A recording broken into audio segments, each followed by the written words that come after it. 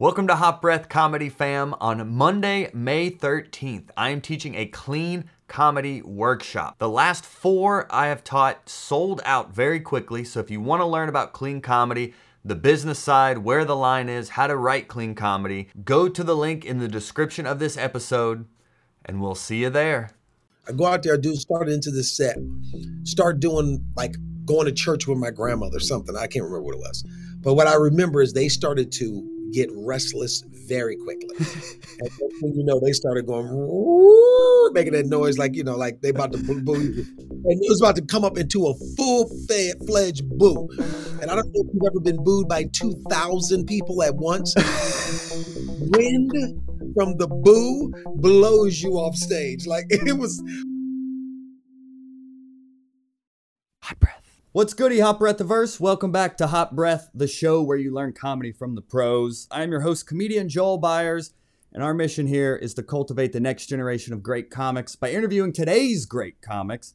And our guest today, after almost 30 years in this comedy game, he has been one of the most respected on and off stage, so far mainly known for his work behind the scenes as one of the most respected writers and producers and showrunners, but now he has released his second Netflix special produced by a little guy named Kevin Hart.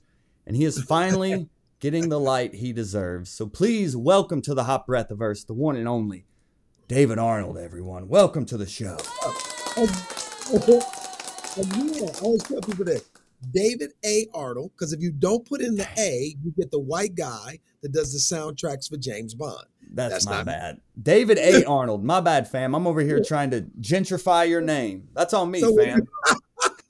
So when everybody looks me up and they look up David Arnold, they're like, this don't look like the same person. We've appropriated the name, too.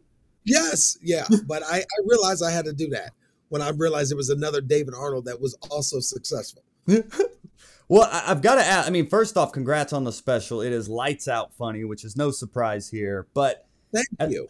As a comic, as you being in this game for almost 30 years, from Cleveland, you moved to LA not knowing anyone. You're working as a nurse, grinding it out on stand-up. You're in and out of rehab 3 times.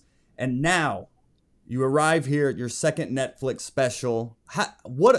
As a comedian, I've been in the game 12 years. So I'm curious, what does it feel like right now? You've had this success behind the scenes, but now you getting your shine, fam. What does this feel like? Right.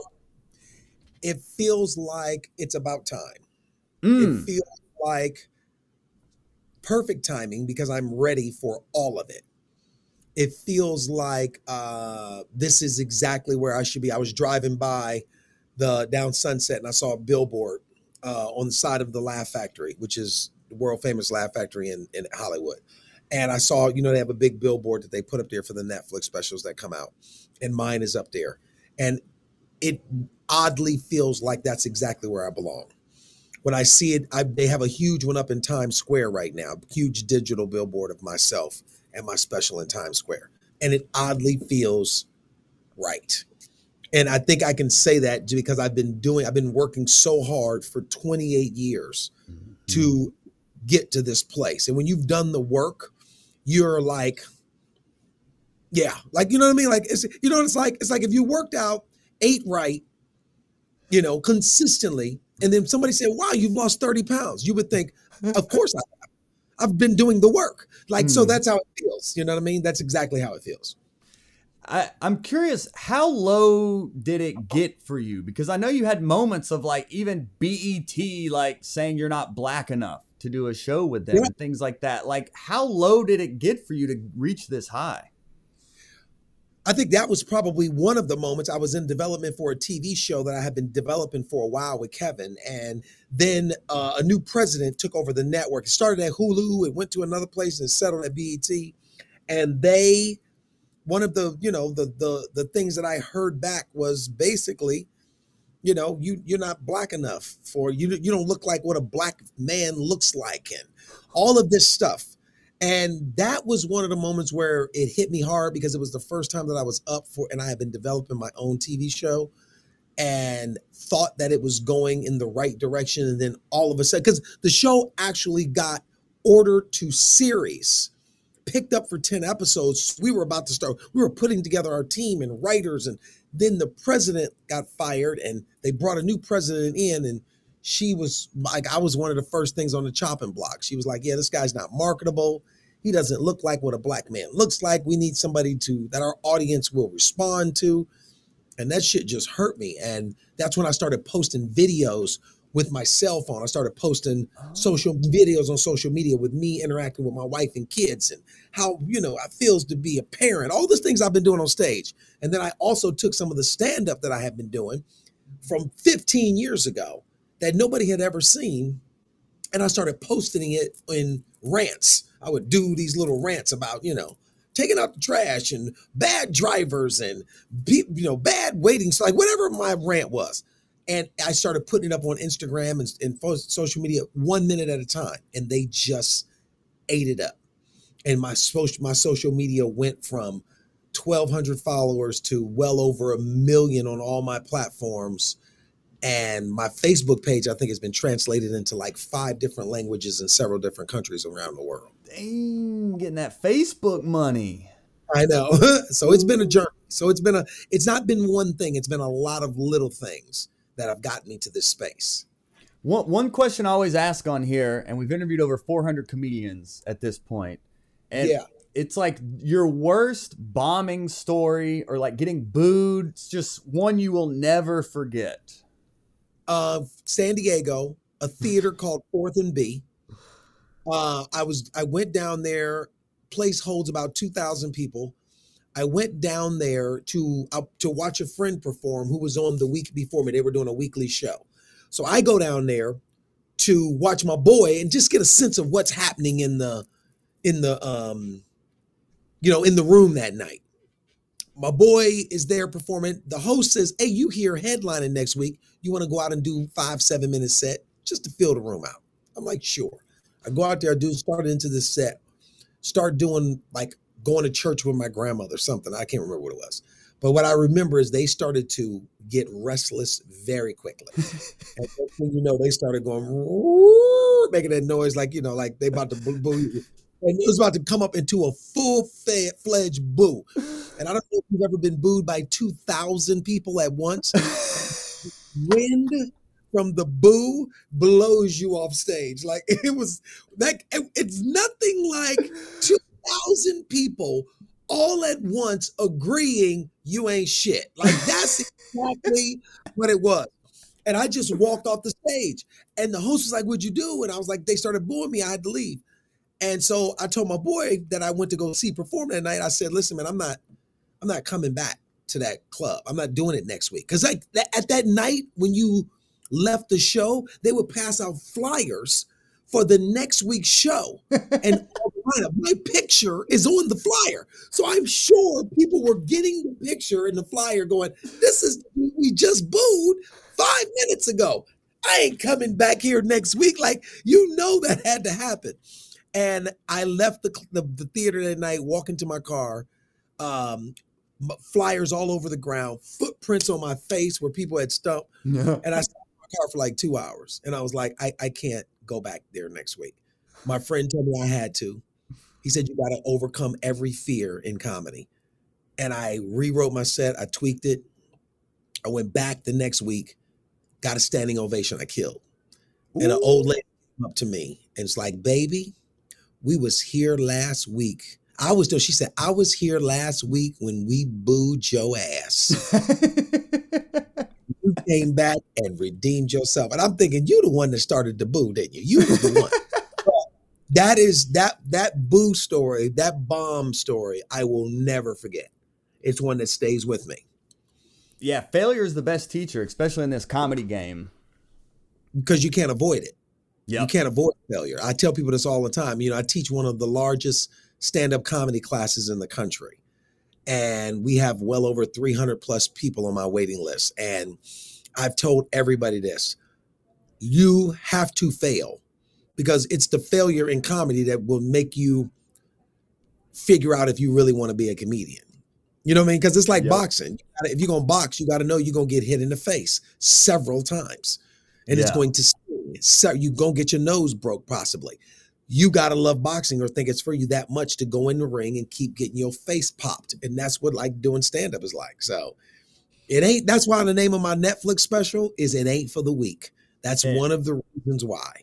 It is a must see. It honestly, like, it gave me chills like Earthquake special when he dropped his on Netflix, and it's just like boom, boom, boom. Like, as a comedian, we just sit back and watch like, oh no, that's where the bar is? It's like we have so much work to do. Quake has been doing that for 30 years. That's why his name is Earthquake, because when he gets on stage, the room is like shake like from the. I went up behind Earthquake one time in Atlanta. I had been doing comedy 3 months. He had been doing comedy for years. And when I tell you, they swallowed me whole. Like it was like taking a minnow and throwing him into the ocean is what it was like. Like I never survived. Like I wasn't on stage 30 seconds before it was clear that I did not belong in the same space as this man. And so to now have both of our Netflix specials out at the same time, and for him to hit me up and go, dude, wow. Yeah, it makes me feel good. You know, it's been a 28-year run. So I appreciate that. Yeah, and as we'll land the plane here because David's actually on set right now. He actually took a break from his job to do this, and we appreciate it. But I think this is such a relevant question for all young comics that Ryan Skrilla asked, how long did it take you to find your style/voice, and what are tips for someone who is struggling to find that? It took me, remember this answer is not the same for everybody, because somebody could walk and step into their purpose in 2 minutes, and somebody else like myself, I got to honestly say it took me about 10 years. And 10 or 11 years. I've always done material about my life and my family. That's always been my thing, right? Mm-hmm. That's always been my wheelhouse. But I would just talk about that without my point of view about that. You know what I mean? I could tell you a funny story about how my dad didn't only allowed us to have 1 glass of juice a day because we were kids. And that was the funny story. He had drink tickets that he passed out. All of that stuff is funny. But when you start to add your commentary about how you feel and think about the things you go through, that is when your point of view starts to happen. My point of view came to me around 2007. And I've been doing stand-up since 97. Mm-hmm. I'm now 96. So this is 11, maybe 12 years. And I started doing rants on social media. 2008 is where it really started to crystallize. Rants on social media, and I had this little toilet paper that it was rants that I would do called Life with Dave. And if you go back on my YouTube channel, you can see them way back on there where I would do, bad tippers, telemarketers. Like I had but I started doing these rants and and as I kept doing them, I started to see people's reaction to it. And then I started to realize, oh, this is my point of view. And I kept going. Then I started to apply it to my life. Oh, my kids do this, and this is how I feel about it. My wife does this, and this is how I feel about it. That is the point of view. That is what it takes comedians a minute to get. And you have to get through a stage of, oh, I wonder what people are going to think. Oh, I wonder if my day job is going to see this and think this, and this. You got to get through all that shit because none of that. When my boyfriend doesn't like when I say none of that's going to work. Not in Be Real and stand up to the level in which you need to be real at in order to compete with the best. I've been lucky to not have that. So it's different for everybody. But if you know the goal to find your voice is to every single bit and every story that you tell, your goal has to be to ask yourself, how do I feel about what I'm talking about?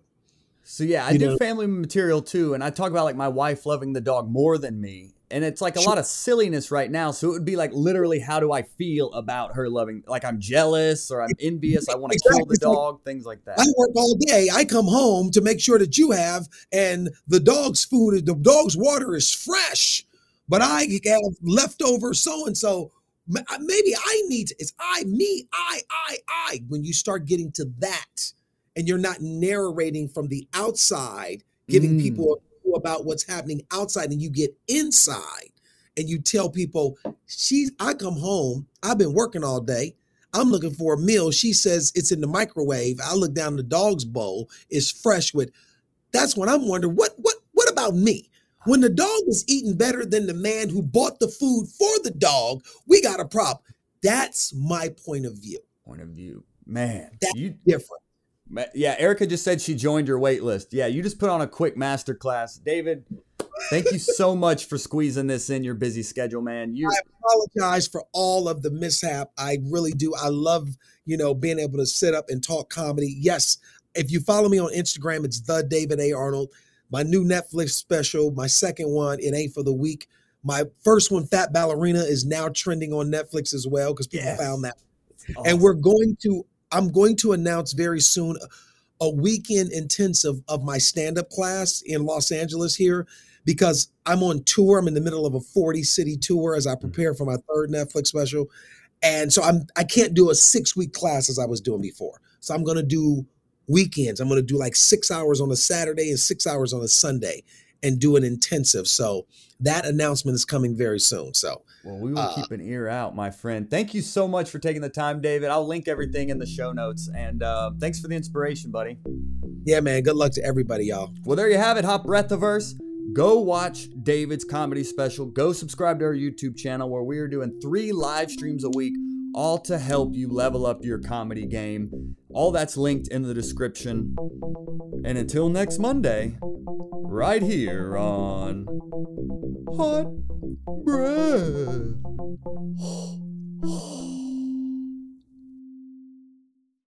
Hot Breath. This episode of Hot Breath is sponsored by our Patreon. If any of our content has helped your comedy career, join our Patreon linked in the show notes and get positive comedy karma for life. Probably.